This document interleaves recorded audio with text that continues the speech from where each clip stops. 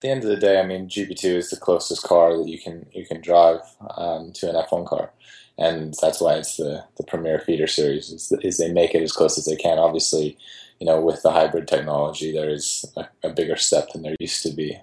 But still, the biggest thing for drivers to adapt to is the tires. And because GP2 runs on the same tire as Formula One, that takes a big kind of part of the equation out of it, and it makes it a lot easier for drivers to transition.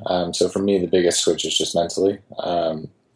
And so that was why it was very important for me to go to Spain to be with my GP2 team after Suzuka, to not only be in the sim, but to kind of just completely forget about F1. And that's what I did for the week leading up to Russia and all through the Russian Grand Prix. I didn't really pay attention to F1, and I was just focused on the job that I needed to do in GP2.